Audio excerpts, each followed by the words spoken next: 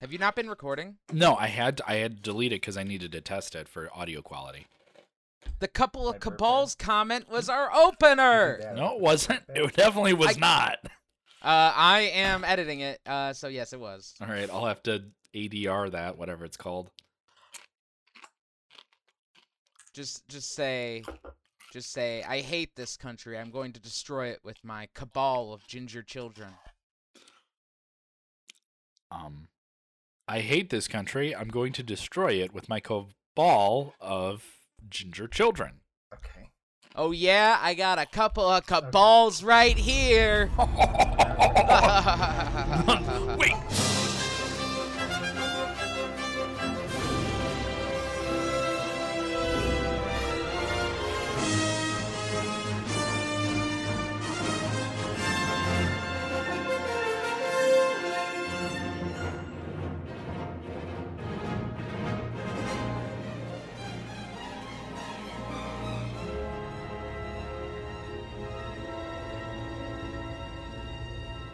Welcome back to Sci-Fi Cross Sections, a weekly podcast dedicated to everything science fiction. It's me, your sci-fi boy, Colin Brandon, and with me tonight is... Jason. I'm Ben Young. I'm Bill Jarvis. And tonight we are talking about The Edge of Tomorrow, also known as Live Die, What? Repeat, Edge of Tomorrow. No, it's not. No, it's not. No. I'm sorry. No, it's not. Live Die Repeat, It's Edge of Tomorrow. Edge of Tomorrow. It's Or simply, Don't perpetuate that myth. Or simply Live Die Repeat. yeah, I was gonna say 2000 they remarketed that hard. Why? Yeah, it was weird. It was a 2014 American science fiction action film. It is written by Christopher McQuarrie, Jez Butterworth, which is the greatest fucking name I've heard in a long time. That's a fake name. That's got to be a fake name. And John Henry Butterworth, which sounds a lot more real than Jez, but in case you didn't know, this is based on All You Need Is Kill by Hiroshi Sakurazaka. I think I actually nailed that one. Yeah. It's directed by Doug Liman. Probably the least interesting name I've said yet. It is starring Tom Cruise, Emily Blunt, Bill Paxton, and Brendan Gleeson. As I said, the film came out in 2014. It had a budget of $178 million. I heard most of that budget was actually in marketing alone. You boys already know what the box office is. We're going to stop playing that game. I know you all look it up. It made $370.5 million. $billion. Oh, I was wrong. Before we get into it, though, Ben, what is this movie about?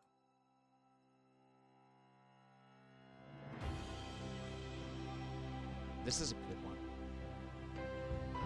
U.S. Major William Cage, a charismatic officer who has never seen battle in his life, is railroaded to the front of a counter-invasion against an alien force that has taken over Europe called Mimics. But when Cage is bathed in the blood of an alpha mimic, he is forced to live and die in the same day over and over again until he and Sergeant Rita Vratoski, a soldier who has experienced the same phenomenon as Cage, can seek and destroy the core of this time-traveling extraterrestrial threat. It's Live Die Repeat! It's Live Die Repeat, Edge of Tomorrow. Live Die Repeat. Oh, man, I guess we could just start there. What the fuck? Why did they change this name so many times? It actually, from my understanding, and I will preface this by saying, I saw this movie opening day with my sister. So we saw it in 2014, I believe, when it came out, right? And it was kind of funny because I don't think it domestically did like really well at all. Critically, it did really well. It ended up making its money back and then some internationally, but a lot of the, I guess like the studio machinery blamed the name and the marketing for its lack of, I guess performance or how well it did. So when it went to home media, they started calling it Live, Die, Repeat, subtitle, colon, whatever, Edge of Tomorrow.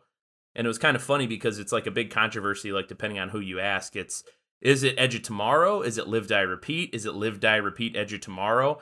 And it was kind of funny because I was actually reading up on it yesterday, and like the studio was like, no, we didn't change the name. But if you look, I think on all like streaming services, it's marketed as Live, Die, Repeat, Edge of Tomorrow, which is kind of like, oh, I mean, I don't particularly think Live, Die, Repeat is any better of a name than Edge of Tomorrow is. I don't know what you guys think, but it always kind of like. I think if that was a nod towards the source material, that would be cool. But the source material is all you need is kill. Right. So it's like, okay, why did you choose that then? I thought Edge of Tomorrow is a cool name. I don't know. I mean, but I was going to see this movie anyway. So it's not like anyone really needed to entice me or that, a name was going to make or break this for me. But I thought Edge of Tomorrow sounded cool when I first saw like the original trailer and everything else. Like to me, hey, yeah, okay, right on. It fits the theme of the movie. Maybe they fucked up with the Live, Die, Repeat : Edge of Tomorrow because like someone's like, all right, I have to enter this in, to whatever database. And someone's like, all right, what's the movie called? And they're like, well, just look at the poster. And it says, Live, Die, Repeat, Edge of Tomorrow. All right, fucking weird name, but let's do it. Nobody caught it. Nobody caught it. They just stuck with it. Yeah, whatever. Just put it in there. Get this thing going. That's what you do when you're burning the midnight oil. You make those kinds of stupid mistakes. I mean, but then you look at the Blu-ray disc, which is out of control. Like, you have this, I think you just go on Amazon, listeners, you'll see it. You have this giant Live next to Emily Blunt and Tom Cruise, Die next to, like, a dropship crash, and then Repeat next to Tom Cruise's face. And then at the bottom, it says Cruise /Blunt /Edge of Tomorrow with no spaces. Like in little tiny text. Okay, I gotta look that up. I want to look that up too. That's why I'm like, I don't really believe that did they really say they didn't change the name? Because it's obvious they changed the fucking name. Like, yep, it's just obvious. It's pretty funny. Why would you be like, no, I don't think so? No, we didn't change. Gaslighting your fans. Yeah, it's kind of weird because it's like such this controversial thing. And it's funny because as I think, right, I know, exactly. Like Colin just showed me the Blu-ray cover. And it's just like, It's funny because like, I'm sure we'll talk about it, but like, it's a good movie. So what the fuck does it matter what the title is? Like, why would you go through all that hassle? Like, you've created a film and a product that is really good. So like, why, split hairs? I don't know, or why more like you want to change the title? Fine, change it. Who cares? Like to the other side of that coin, you're like, well, it's a title. Who cares? It's a good movie. It's like to the other side, it's like, okay, you want to change it? Fine, change it. Who cares? Like, it seems stupid. It just all seemed like manufactured controversy to get more people to care about this movie. I was always under the impression that the movie was like suffering because of this, and like I had no idea that it nearly doubled its box office. So it just seems stupid that, and especially if a lot of it's on marketing. And that tells you a lot, too, is that most of the budget's on marketing. And there's a sequel coming, so it's like, clearly it didn't do bad. I think it was all just to kind of keep people talking about it. Well, to be fair, too, I think it's funny, like, I know, probably won't spend too much time on talking about the sequel, but it's like this movie and I guess subsequent franchise they're trying to develop or whatever can't get away from like the stupid naming conventions, because did you guys see the sequel that's in development, what it's called? Live, Die, Repeat again. Yeah, Live, Die, Repeat, and Repeat. It's like, come on. I would just call it Edge of Tomorrow 2 or the Edge of Tomorrow of the War. Day after tomorrow. Yeah, the Edge of the Tomorrow War. Edging Tomorrow. I think so. I'm looking at it. I think the reason they freaked out was because, it grossed $100.2 million in North America. So it flopped in North America if you just look at that. But internationally, it did $270.3 million internationally, and then 37.5 total. So, and I feel like everybody sort of predicted that it would be a flop, and then it kind of didn't become a flop. This was one of those movies where I read the book, the novelization of the manga anyway, All You Need Is Kill, which was really like, the feeling I got from it was very much like a sort of they're in mechs, right? They're in like full on exoskeleton suits, and that kind of like plays into like sort of the aesthetic of how the story is told. Kind of interesting, like the action, how they portray the action. This is definitely more of an action movie sort of way of doing things, the way they did it. And I like what they honestly, I like the realism of it more than All You Need Is Kill. Did anybody look up anything about that? I No, honestly I was did not eager get to a hear chance about to. it. Yeah. No, It was not really. basically the same plot structure, almost exactly the same. Except spoilers. At the end of the book, they find out that they have to kill all of the alphas, basically all of the the things that repeat time. They have to kill all of them, and then they find out at the end, and I guess oh shoot, Rita didn't tell Haiji, which is the character's name in the book, that they were actually also considered those creatures. So they had to kill each other, or one of them had to die. So they want Interesting. so the Tom Cruise's character actually winds up killing Emily Blunt's character in the novel, because they had to duke it out. They said, okay, one of us has to die, and then let's fight, and they did. Which is really weird and dramatic, but I think in the sort of Hollywood way of doing things, they couldn't have that ending. They just couldn't have that ending if they wanted to, have good reception about the movie. So they had to do the sort of like cut off at the helicopter sort of thing where it's like everything's cool now. Like, so yeah, I don't know. I mean, It's cool. yeah, I think that sounds interesting. I think it would have been really cool, but I don't. Yeah, it's because of Hollywood, because of how big budget it is, because of the stars that are attached to it. Yeah. I think if this was like an indie flick, they could have gotten away with it and still been like a good movie. Yeah. I think the tone would have been off in this. I think it honestly works the way it does. Yeah. And it definitely, I don't know, there's still this kind of air of mystery around the end. It doesn't feel like everything is okay at the end because we don't really know what happened. Like we don't really get why it ended up that way. So it's like there's still this kind of like aura surrounding the end of, ooh, what is this all about? Is this real? Like I don't know. There's just something kind of wrong feeling at the end.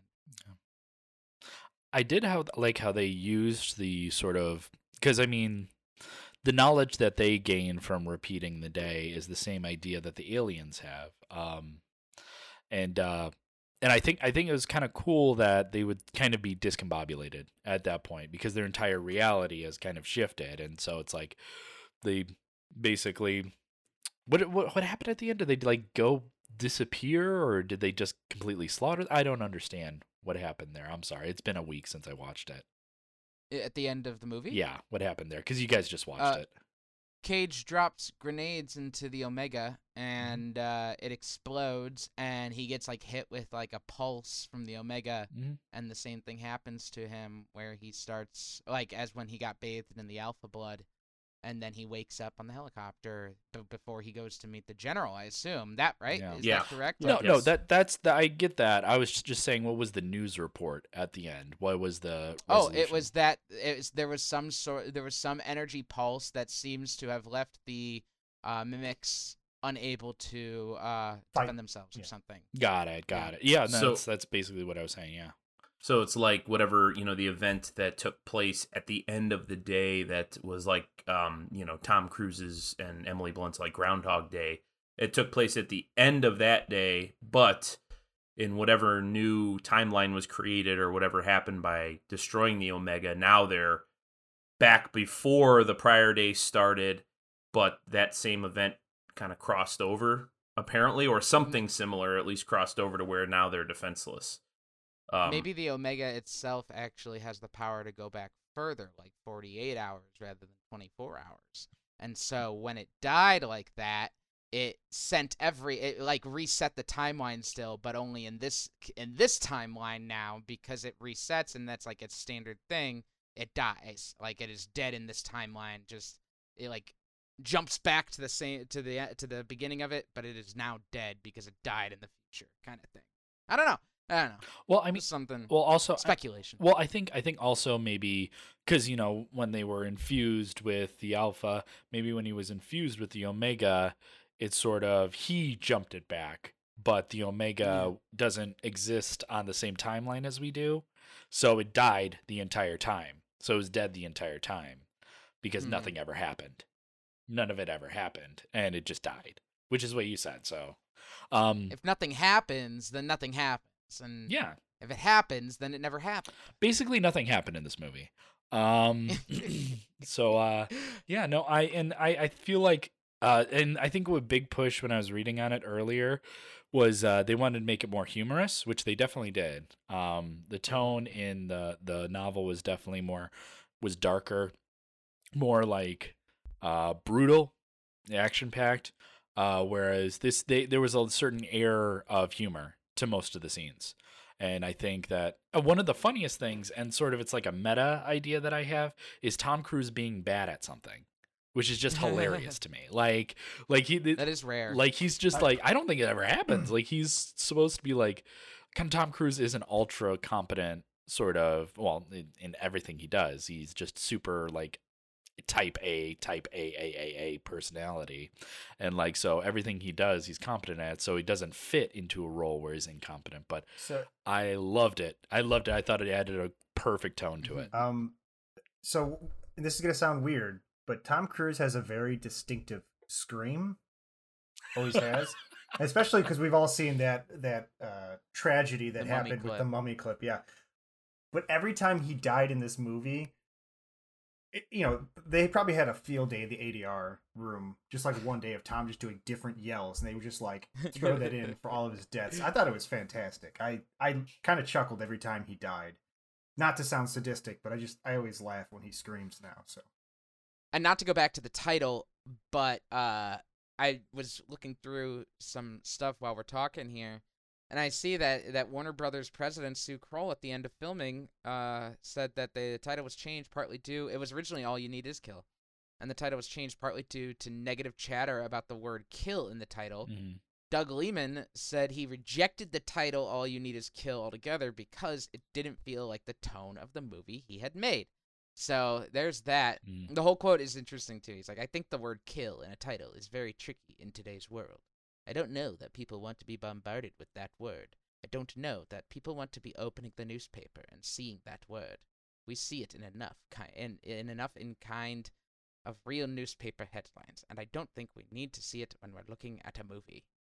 Oh, this wasn't Doug Liman. This was Erwin Stoff. So. Yeah. Well, Doug Liman, it was really interesting. I saw the production on it. It was the he actually rewrote 2/3 of the script. He had it rewritten. Like they spent probably, I think they had somebody write it and paid them $2 million for it. And then he came onto the project and said, "Yep, I'm going to hire somebody to rewrite 2/3 of this," and just completely rewrote it. Not I think partially due to sort of Tom Cruise's style and age, I think was part of it. But sort of the tone he was going for. They were going for more of the darkness when they originally wrote it. Interesting. Oh, and I forgot to mention, he wanted the name to be Live, Die, Repeat also. Just Warner Brothers said no.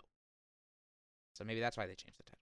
That's interesting, yeah. I don't think I came across any of that stuff, but I just always thought it was like, I like Edge of Tomorrow. That sounds cool. It sounds like a name, like something I would name a song or something like that. Yeah. So like some, some half an hour long pretentious bullshit, thing. So I don't know. I like it. But anyway, Horizon should write a half an hour concept album on Edge of Tomorrow. Yeah, I saw it. I'd love to hear it. Yeah, I saw it and I was like, damn it. No, I can't name a song that now. I'll scratch that off my bank of pretentious song titles. But no, I wanted, before we pass it by, that was kind of one of my big things too, what Bill mentioned there, as far as kind of the subversion of the Tom Cruise trope or the Tom Cruise archetype. I thought that was great because, like, speaking chronologically of the story of the film, that's really the first thing that kind of like ropes you in. If you went into the movie and, I watched it with Jess last night, and, it was a rewatch for me. It was the first time for her. she had no clue. She didn't know about like the time, aspect of it or the Groundhog Day aspect of it or anything like that. And I think that subversion, especially in that case where you go into it not really knowing anything about it, it's really effective because you're like, well, why is Tom Cruise a coward? Like, why is he not, why is he trying to like weasel his way out of this? Like, that's not Mission Impossible. That's not, Right. Jack Reacher or whatever, like what's going on here? That's not Top Gun, So I think that's really effective. Also, like as a meta, kind of like Bill said, where it works because of our perception of Tom Cruise, the person, or the actor outside of just his character in the film. But also, I think it's an effective tool for his character because it kind of sets, especially that first loop. I think it's great because that's like really like the real time loop. They spend a good probably 25 minutes, half hour setting up kind of the rules. And then I thought it was so inventive as the film goes on, what they show you and what they don't, changing the perspective on things, because it'd be really easy just to, continually kind of show how much further we're creeping in the timeline. But the fact that then they started playing with idea of, well, now we're seeing something and we don't know if Tom Cruise has seen this before or not. I just thought it was so well done and just so inventive. And I was thinking the same thing about like how much fun this had to be to write and to kind of recreate ideas for scenes you had like based on just introducing a couple new lines of dialogue. That'd be such a fun like experiment in the room.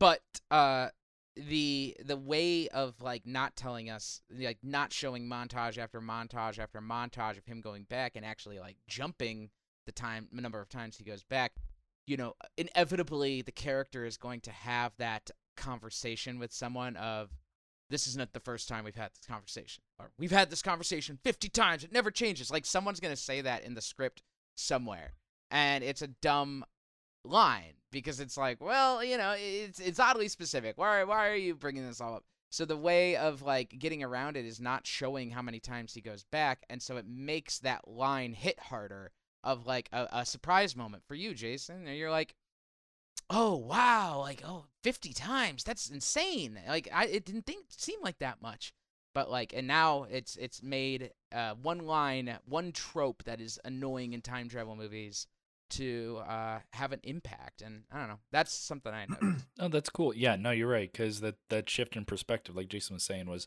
you get a brand new scene for the audience, but an old scene for the character. Mm-hmm. And I get what you're saying. That's really cool.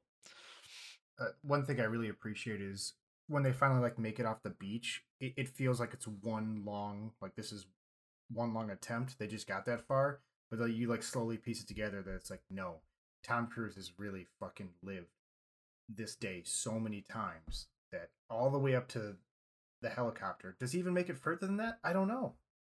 Yeah, I thought that scene was great when because they do that foreshadowing too, where, he says like the middle name and all that stuff. And then when you kind of see that, it becomes all the more tragic, kind of how he knows that or how he's put in that situation.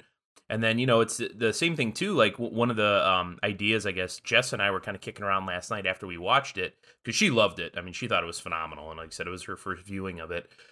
But just what that would emotionally and I guess mentally do to someone to relive that and to see these people that you kind of eventually you care about and you develop feelings for, as people, friend, romantic feelings, whatever, to see them die time and time and time again. You could see that shift, and I thought that was a really good bit of acting by Tom Cruise, just how much he conveyed just with his facial expression when he walks up to Emily Blunt's character, Rita, and, she's doing her normal thing where she's doing like the yoga pose or whatever. And just the look on his face is just like utter, like, just exasperation, and just devastation. Exasperation and despair. Yeah, despair. Because he doesn't want to see this woman, die again and go through all this. And I thought that scene in the farmhouse was just so effective. When, he kind of goes through the whole scenario. Hey, okay, there's a mimic hiding over there in the field. You're going to get in the helicopter. You're going to turn it on. It's going to jump out. You're going to crash, XYZ. And it plays out exactly like that. And then, it's just such a tragic, kind of midpoint in the film. And I don't know, I think the fact that they were able to take that development, but then also kind of continue a strong story and kind of wrap it up in the end in a way that, I thought was satisfactory, is great. Because with any type of like really high concept sci-fi like this or high concept film like this, I feel like it's so easy to lose the plot or stumble or, drop some pieces. And it's like you had 2/3 of a really great story, a really great idea, but you weren't able to execute it, or they weren't able to execute it in the end. Cough, Tomorrow War. Well, that's what I said. I think when we watched Tomorrow War, I said that Tomorrow War is like if Edge of Tomorrow, Live, Die, Repeat, Edge of Tomorrow, all you need is kill, was bad. Like it's just, I don't know. Yeah, no, I mean, you're right, because I mean, I feel like this is kind of a perfect balance between being really cool, but also being a good film at the same time. Like, I thought it was like, because there's a lot of, things that are just like very conceptual, and you're like, oh, that's a cool idea, but I don't really want to watch it again. Like, and I mean, there's a lot of that in sci-fi, but I feel like this did pretty well with what it had, and it really kind of, I feel like Doug Liman was, I don't want to say brave, but I think he had the guts to sort of turn everything on its head simply because of the material he had, because of the actors and the sort of, studio that he was working with. He decided that, we can go back to the drawing board with this. We can do this again. This isn't exactly what I wanted, so let's figure it out. And he was, he had the sort of, I guess, sway to do that. I also want to just point out the fact that a lot of the movie was based around them trying to get off this beach. I don't know, from like a historical perspective, you could tell that entire thing was just inspired and modeled by D-Day. It's actually the same place, right? They're literally going from England to the, Normandy or whatever, and trying to invade France. And people are just dying everywhere. I think there's a couple shots they actually took from Saving Private Ryan itself. They're like homages to it. I thought it was pretty great. I thought that was a really awesome way to do that. There's only one way the English know how to get into France. And it's through Normandy. It's through Normandy and a lot of people dying. It worked once, damn it! If it ain't broke, don't fix it. Yeah, one thing I kind of wanted to bring up, because I think it's interesting, just as like an aside, Tom Cruise kind of centric thing here. But he's one of those few actors where, The Mummy aside, he kind of had this like late career resurgence. I feel like probably when Mission Impossible came back in a big way. He did a few really strong sci-fi films. I feel like Oblivion, I thought was a good film. Edge of Tomorrow, I really enjoyed a lot, obviously. And beyond that, I think with like some of those other franchises that he has jumped into, like the Jack Reacher films, I didn't watch them, but I know they do great every time he puts one of those out. Whatever, he's got the new Top Gun coming out. So yeah, apart from The Mummy being kind of like the one like outlier. It was interesting. It's like he's had this, not to say he necessarily ever went away, but you see some other actors where for one reason or another, they just start doing very questionable films, like you've got like the Johnny Depps of the world or whatever, someone I think of the same caliber in terms of his star power of a certain era. So it's kind of interesting that Tom Cruise just keeps trucking along here, and, I, from all intents and purposes, from things you read, he's very like hands-on with anything that he's a part of in terms of developing ideas and, script stuff, rewrites, the look of the movie, doing his own stunts. So he's obviously seems like a very committed actor and performer. And I think you see that. That definitely comes across in, everything we've covered of his on the podcast and off. But I don't know. I just wanted to bring that up as a point because this was 2014. And I remember he was kind of coming off a string of other hits, and this was just another kind of a cog in that wheel, I guess you could say.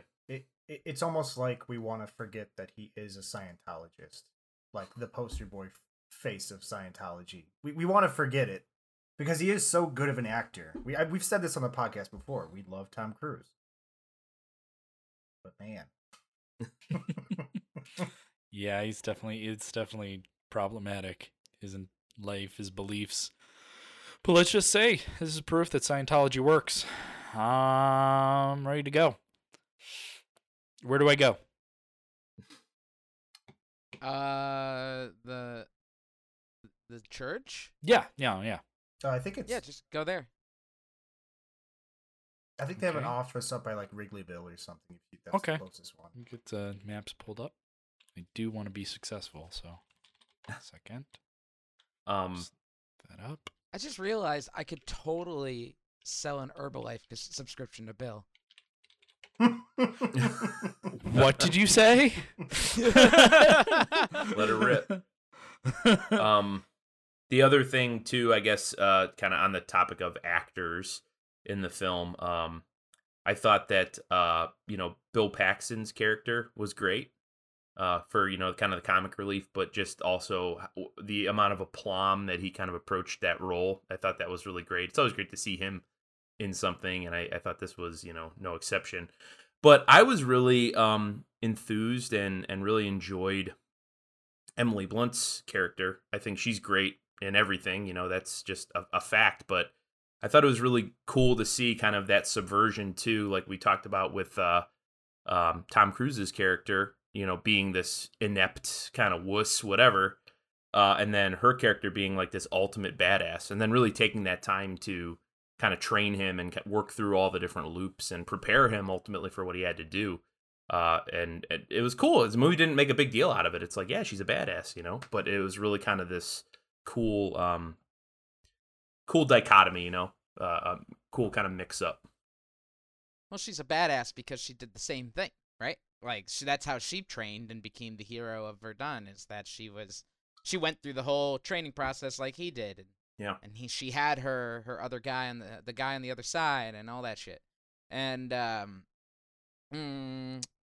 want to say I didn't even recognize fucking Bill Paxton.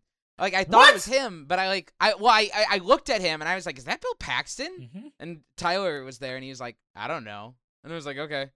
And I sat there because like the hat and the mustache is like just enough where it's just like, and I haven't seen him in a while. I was like, "Is that Bill Paxton?" Don't let the makeup effects was. fool you. That is Yeah. 100% Bill Paxton. It was Bill Absolutely. Pullman. Yeah, It was he- Bill Pullman. Bill Pullman as Bill Paxton Bill as Paxton Sarge. just takes off the mustache. Holy all of a sudden it's shit. Bill Pullman. Also, I did want to say that I just watched this YouTube video recently from one of my favorite YouTube channels. They're called Lessons from the Screenplay. They also have another channel on Nebula that I don't remember what it's called, but they do Lessons from a Screenplay, but with video games. But they posted this video on their Lessons from a Screenplay, and they were arguing that the Mass Effect trilogy should be adapted into a TV show. Which, save your opinions on it, whatever. I have mixed feelings on it. But one of their selling points is that they talk about how Emily Blunt should be Shepard, and they use this movie as their evidence and like point out scenes. So I had seen a bit about her already going into this because of that video. But I walked away and I was like, wow, she is just a badass Shepard. She's even got a fucking sword. And which I think is just funny. Like, get a gun, maybe. You die a lot because you just have a sword. It feels like maybe we should also strap a gun. Well, the idea, I remember it's from the books, and I think it was sort of hinted at in the movie, is that the guns were faulty. They would jam, and there was no time. You can't manufacture or find guns within that time. So when she was going through her loops, she apparently had a sword. In the book, it's a battle axe, but yeah. The sword is a plane propeller, an engine propeller. Oh, I think it's shit. Yeah. I think it's from a helicopter. That's cool. Oh, a helicopter. But yeah. It definitely looked like a helicopter blade or propeller blade. So yeah, I was like, hell yeah, that's something she picked up on the field at one point and realized that would always kind of be a good weapon or something throughout the battle. And then when it was all over, she kept it. Yeah. This is, oh my god, that's awesome. That's badass. Oh yeah, by the way, the Church of Scientology is between a pita restaurant and a butchery. So yeah, go to Don't put their Wrigleyville. address on here. We don't want to. We don't want. I think I'm already gonna get kind of stalked by them for putting this on the podcast. So Well, they definitely have people like scanning podcasts. We should do a whole Scientology episode. That'd be hilarious. What's that one movie? What's the one movie that adapts their book? Battlefield Earth. Yes. Is that really? Yeah. Oh Yeah. my That's god, I had that's no a- idea! That's an Elron story. It's Yeah. dietetics And or that is whatever. the story. that why that is Travolta the did it? story that Scientologists use for their Bible. Oh, 100%. Okay, so Dianetics, what is that called? Pippin, be quiet. So yeah, you're on the right track. I think it's Dianetics or something. Dianetics. I don't know. I don't give them pay attention. I don't give them pay attention. Yes. Honestly, we should do Battlefield Earth. Because I feel like... God. Because it's like one of the most reviled movies of all time. Dude, And I piece just of thought about cake. that. It's totally sci-fi. So we Piece can of do cake, it. Piece of cake. Piece of But cake. if we want a good, like, Since I always rip it apart one, I think we should do that. since I always like to preface awful movies with good movies, we'll do Battlefield Earth after we do Dune. Okay, Perfect. yeah. we'll walk away from Dune and right into Battlefield. Well, L. Ron Hubbard was definitely above Frank Herbert in terms of, great science fiction authors. Don't put this in here, though, because he'll bomb my house. Literally. Cut this out. Cut this whole thing out. I'm afraid of them. I'm saying they're Oh, crazy. I'm keeping it.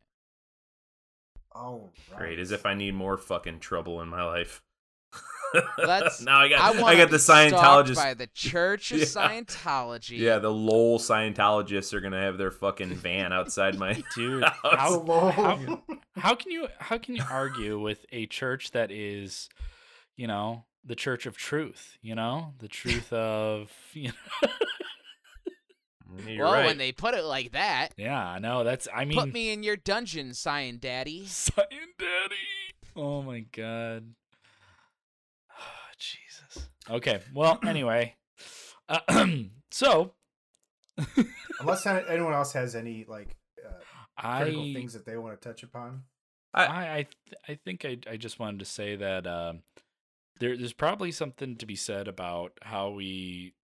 So there's another film that we should probably eventually. I don't think it'll fit in here because it's not so much sci-fi.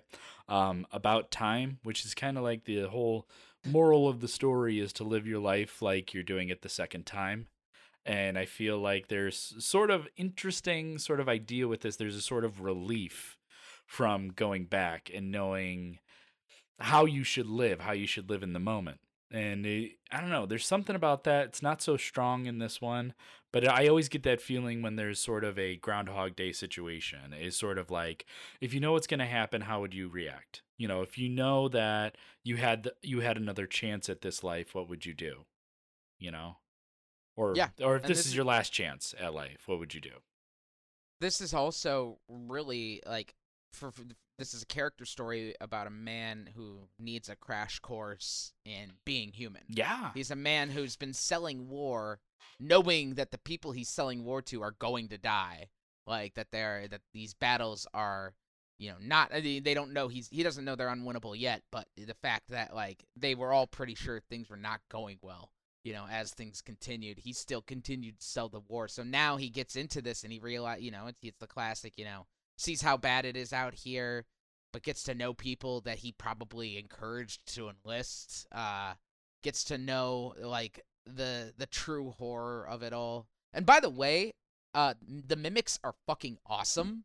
I already have a D&D monster inspired by mimics in this. I was like, oh man, that would be brutal. But they're just so cool. The way they roll around, just tossing shit. Mm-hmm. Awesome. Well, yeah, like awesome design. the way they're buried too. I always thought that, Mhm. especially on the beach scenes, it added a lot of kind of suspense because they just pop up everywhere. Yeah, I think the last thing I kind of wanted to say, I think it's implied from everything we talked about, but what I really enjoyed about this film, for being, on the longer side, I would say, it still felt brisk because I feel like the movie never got lost in the weeds, which is really a good thing. I feel like Tomorrow War did get lost in the weeds, and I feel like that's why, even though the films have some similarities, I think that's why ultimately I immediately went to Edge of Tomorrow as being the good example of kind of a similar premise, just because it feels kind of breezy. It feels brisk. The story keeps moving along. And like, you're dealing with these high conceptual kind of themes in terms of the time loops and, this alien race that's just kind of steamrolling most of the world. But they never really dive too deep into the details of it to where it actually loses its sense of menace or mystery.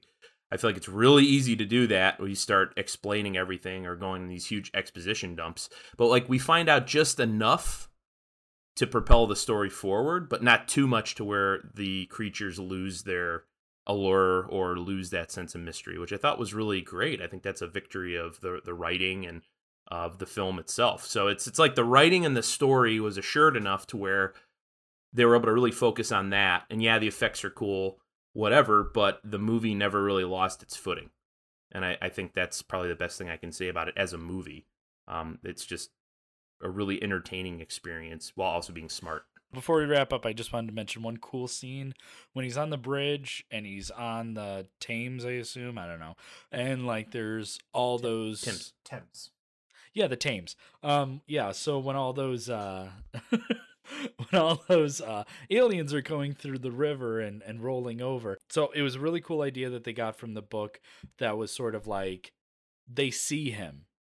They see him. They know he's there and they know he's coming, and so they attack him. And I don't know. I thought that was a super cool scene. I just wanted to mention that everyone should take a second look at. No, yeah, that's. I was wondering for a minute, like I thought it was gonna kind of revolve. The plot was actually gonna revolve around like this secret second attack in London. I thought it was gonna be like, oh, the Omega is actually in London this whole time. It's underneath the island. Blah blah blah. Like that is how they're gonna get us. It's been moving, and so I was like, serve it. But then by the end, I was like, oh, they were just hunting him, and he was safe in the military base, but he was because they weren't gonna risk that kind of stupid attack. But in open streets, they could get him. Cool. It's cool. All right. Cool. Well, I guess we're just gonna jump into good sci-fi, bad sci-fi. Jason. Yeah, if it isn't already apparent, I think, great sci-fi, great movie. I really enjoyed it on the first viewing when I saw it in theaters. This was only the second time I've seen the movie, 7 years later or whatever it is, and it held up. I thought it was just as phenomenal this time as the first time I watched it. Ultimately, I think this is the type of like smart kind of popcorn sci-fi that we don't really see that often, but that we would love, right? I mean, we've talked about it. How many films, have we covered where, in the opposite sense, Tomorrow War, like we talked about, this is kind of the film that film wanted to be or aspired to be. Granted, it wasn't a huge success when it came out. It did make its money back, but ultimately it kind of ticks all those boxes and it does it in its own way. So I think it was great. Hopefully they do a sequel. Hopefully they don't call it what they want to call it and change that. Edge of Tomorrow 2. Electric Boogaloo. Repeat. I think it should be The Edge of Yesterday and just do Emily Blunt's experience at Verdun. Mm-hmm. We already know what's going to happen, but I don't give a Could fuck. be. I'd still watch it. Okay. Thank you, Jason. Ben. Yeah, great sci-fi for sure. It is.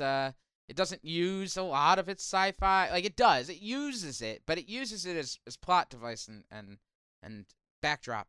Whereas like the story is still fairly human, which makes good sci-fi. It's just I don't think we've watched a lot of these types in a while that don't like really heavily rely on their sci-fi style. I mean, at the end of the day, this is Groundhog Day. No, I mean it's still kind of the same lessons that you learn in Groundhog Day. But it's fun, it's exciting, it looks awesome, and it leaves me wanting more. So definitely great sci-fi. All right, thank you, Ben. Bill. Yeah, I like the story. I love the story when I read it. I love the story when I saw it. I think it's good sci-fi. I think that the cast did a great job. I think the director made a lot of good choices, and I think they made an excellent choice with the title after everything was said and done. So there we go. Shots fired. He waited for the end of the podcast to say that too. You son of a bitch! You coward, Doug. It's okay. Intended. Yeah, It's okay, Bill. You can be wrong. We call that coward casting, ladies and gentlemen. All right. I thought it was good sci-fi. It was a good movie. Kind of reaffirms that I think Tom Cruise is a great actor.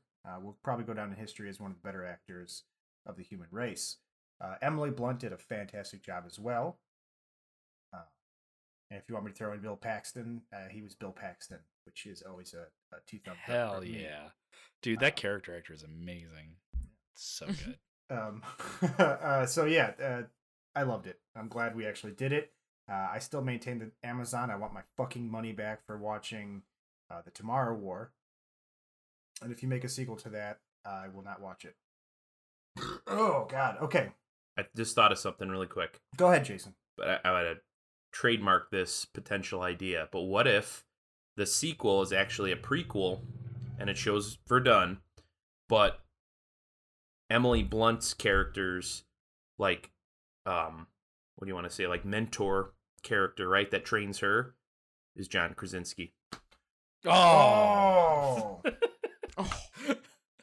$1 billion. Louise Hendricks? $1 billion at the box office. And It's a story of love and loss between couples. and you know what? As much That'd as break your damn heart. As much as I thought Doug did a fine Break job, your damn heart. I think it would be great if you just let John direct this one because we know he's a great director at this point. So, yeah. Man, Okay. why don't we run a Give John studio? Cr- Why don't we run a studio? This is a great idea. Give John Krasinski all the roles. You know that John Krasinski would just do the right thing and call it Edge of Tomorrow Part 2. Yeah. He That's has all I my gotta vote just say. for that. He has my Yep. vote just for that. He would do the right thing. So what if As Edison intended. what if he blends the Tomorrow War with the other fantastic sci-fi series? Edge of Tomorrow? No, what Quiet Place? Quiet Place. What if he blends Quiet Place into Tomorrow into one franchise? That'd be something. There are grounds for it fitting. You just have to say that there's two types of aliens. Whatever. Yeah. Okay. Anyways. It'd be really complicated, but Yeah, don't do it. Anyways. I believe he could do it. That was the biggest shut the hell up, yeah. I believe that Krasinski, Yeah, Colin. Krasinski Bay Great idea. Krasinski Bay could figure it out. He could make it happen. Krasinski Bay. Ski-san. Basinski. Yeah, I'm just saying, there's a market there. If we got this many Fast and Furious movies, you can make that shit happen. Mm-hmm. Okay, Do all another right. crossover with Jurassic Park. Let's do this. It's going to happen. All right, that's all we have time for, folks. Thank you for listening. Next week, we are doing Sputnik. Oh, how about that? It finally made up. These are I went through a list of like movies we missed in 2020 and started adding them to the schedule, but then more important stuff was coming up, so those kept moving back. So I guess we're watching Sputnik. I forget what it's about. Well, Not what I thought it was going to be about. Holy shit. I looked it up. I was just seeing. Is it crazy? It looks crazy, yeah. It's about the Russian satellite, right? That's what I thought it was going to be, and then it was not it. It's just like a docudrama piece like Chernobyl or something, but they're shooting Sputnik up into space. I saw aliens and lasers, so let's get into Oh, it. okay. Oh, yeah, God. So All right. look forward to that, people. Make sure you check that out. I believe. Just I saw don't the know where you poster. can watch it. You might have to Holy pay money for shit. it. All right, there you have it, folks. Until next time. Adios.